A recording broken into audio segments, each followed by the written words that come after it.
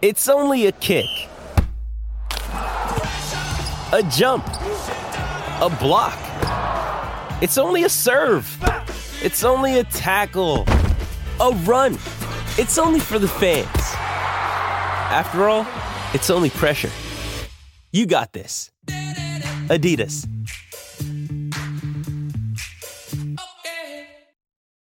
When you need mealtime inspiration, it's worth shopping Kroger, where you'll find over 30,000 mouth-watering choices that excite your inner foodie. And no matter what tasty choice you make, you'll enjoy our everyday low prices, plus extra ways to save, like digital coupons worth over $600 each week. You can also save up to $1 off per gallon at the pump with fuel points. More savings and more inspiring flavors make shopping Kroger worth it every time. Kroger, fresh for everyone. Fuel restrictions apply.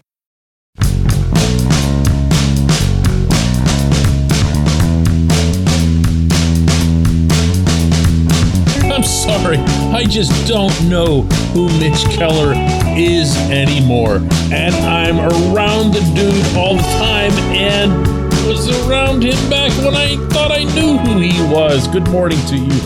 Good Wednesday morning from Milwaukee. I'm Dejan Kovacevic of DK Pittsburgh Sports. This is Daily Shot of Pirates. It comes your way bright and early every weekday. If you're into football and or hockey, I also offer daily shots of Steelers and Penguins where you found this.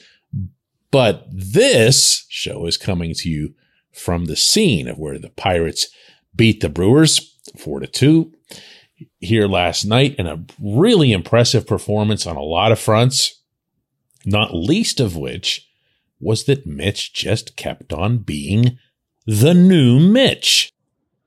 In the 16 times he's made starts ever since that brief banishment to the bullpen, going way back to May 31. He's allowed 3 earned runs or fewer 13 times. All but 3 of those 16 starts went basically very well. This one went a little bit better even than most.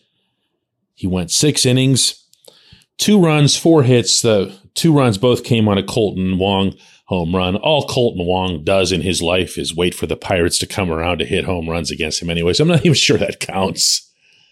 He struck out 10, career high 10. And the way he did it was more impressive than the count. He fired that fastball up there, 96, sometimes up closer to 97 miles an hour, going back to the Mitch that everyone was all sky high about in spring training. It was hitting triple digits at different points of that camp. But he also mixed in slider, changeup, curve, and pounded all of them. Went right at guys. 2 walks on the night. And when I asked him afterward about having his pitches, I had a little bit more to the question, and he just basically cut me off by nodding very enthusiastically with his eyebrows up. Like, he didn't have to give me an answer. I could just see it. And he said in an almost half-joking tone, when you have them all going, you want to use them all. Like, you don't know when it's going to come back again. He's really efficient, he's really productive, and he's really confident. There's something else that I can tell you about him, that he used to kind of be that guy that would walk into the room and just kind of slink in. I don't even know if that's a word. He'd be the guy that would just kind of move into spaces. Now, when he walks into the room, there's a little bit of something to it. It's not cockiness. I'm not going to call it that. He doesn't have a cocky bone to him, but he knows that he's the dude. But even that, all that I just shared with you isn't what impresses me the most. This portion of Daily Shot of Pirates is brought to you by our friends at North Shore Tavern. That's directly across Federal Street from PNC Park. It's home of Steak on a Stone, an eating experience, underscoring the word experience. The steak is brought to you partially cooked on an 800-degree stone, and you do the rest. It's a ton of fun, it's a great meal, and it's a baseball atmosphere like no other in Pittsburgh. North Shore Tavern, right across Federal Street from PNC Park. Let's go back a couple of weeks. Do you remember Mitch's start at PNC Park where he looked really out of whack? Was low on velocity, had absolutely no bite to his off-speed stuff, and he was getting hit very hard. And he got taken out after a visit to the mound from the athletic trainer. And afterward, Derek Shelton told us it was fatigue. Like, fatigue? What's that mean? Fatigue sounded like a euphemism. Aha, shoulder, elbow, something. And that's as far as he went. Went to the clubhouse, talked to Mitch. Mitch said the same thing. Fatigue, you just feel tired. Oh, wow. Okay, well, that sounds like the prelude to a shutdown. That's what you do. All right, Mitch, you've had a great season. Things have gone well. You found velocity you'd never had before. You found poise and command you'd never had before. Great. Have a wonderful offseason. We'll see you in 2023.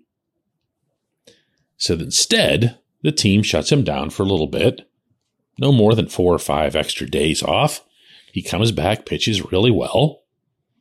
Comes back again and does this. So yeah, I asked him, well, you'll hear it. Mitch, whatever happened to the fatigue? Remember the fatigue? Yeah. That didn't look like fatigue, man. Not from the first No, I've been feeling really good. Just this week leading up to the start, just focus on recovery, making sure I was getting good sleep, staying hydrated. Just all the little things add up to feeling really good. So it's not that complicated game, is it? It's pretty hard. Pretty hard game. In the world of pitching, this trait is known as toughness. These are pitchers who become branded in a good way as being tough. Now, if I had told you, 2-3 years ago, that I'd be able to tell you that Mitch Keller is a tough pitcher, you'd have probably laughed at me because he was getting labeled by a whole lot of people, including myself, not ducking this, as the next, Kip Wells, Chris Benson, the nibbler types, the ones that are afraid to pitch inside, the ones that are afraid to pitch in the zone. That's all gone, my friends. I don't know, what's going to happen next with Mitch's career. I don't know where 2023 is going to take him. But I do know that he's beginning to look and to perform, more importantly, the way a lot of us had anticipated back when he first came up 3 years ago, when he was seen as the top pitching prospect in the game. And then he shows up in Pittsburgh and he's, giving up 6-7 runs in an inning and 2/3. And you're going, what is this? What's happened to this guy? He's afraid of the big league. Send him back. This is who he was supposed to be. But it's that with a lot of pluses after it. When we come back, J1Q.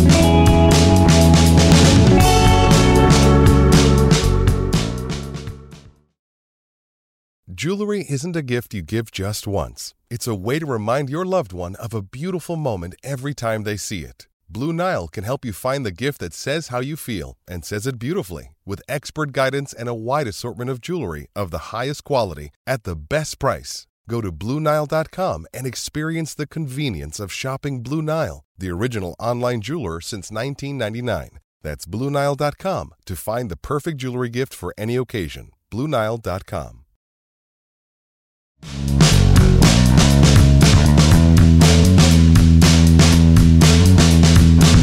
Today's J1Q comes from Eric, who was one of many, many people to take my advice and read the column that I put up on DK Pittsburgh Sports yesterday regarding the way the Pirates are run, from Bob Nutting, Travis Williams, Ben Cherington on down, the way they have disgracefully abandoned the 2022 team, left them to be supported by a bunch of waiver wire castoffs, and emphasizing the point in some pretty blunt terms that it can't happen again in 2023, or Nutting really would just need to sell the franchise. And as one can imagine, anytime you put something like that terminology into print, it's going to get a reaction.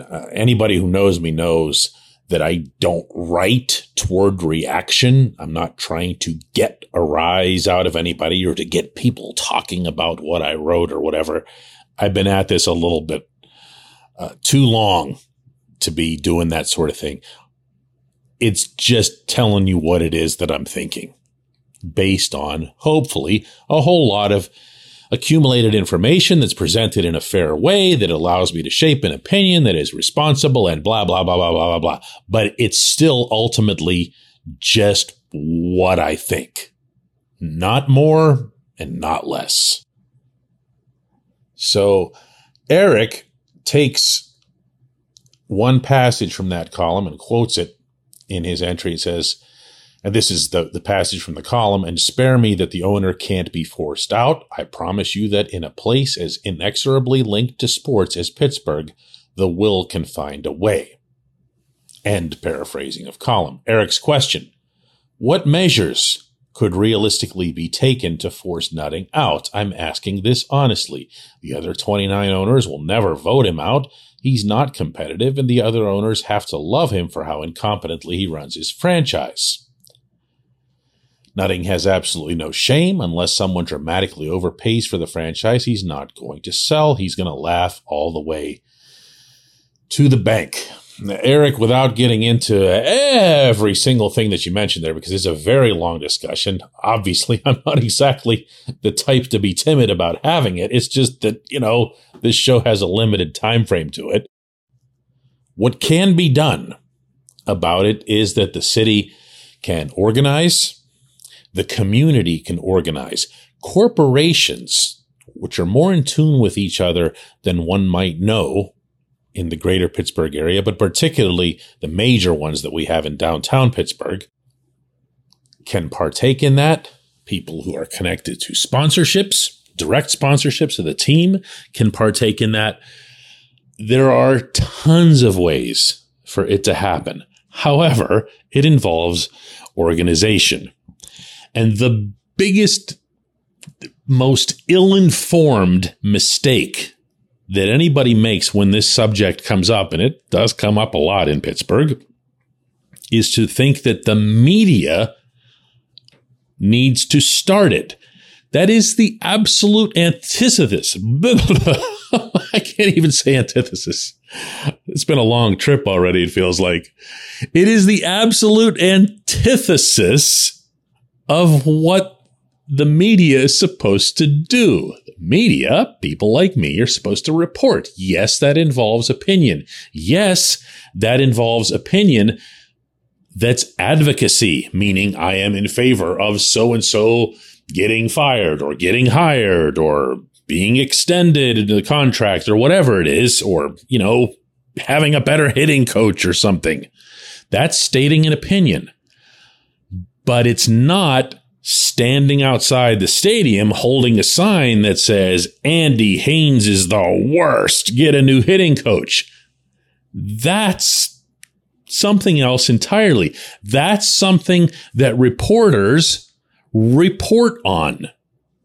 That's what we do. So if you or someone else, anyone else, were to organize something and to create some sort of push or funneling some joint efforts or creating some momentum toward, I don't even know if the right word is protesting the Pirates or whatever, it would be covered. That's what the media would actually do. The media is reactive. That's our nature. You do it, we report it.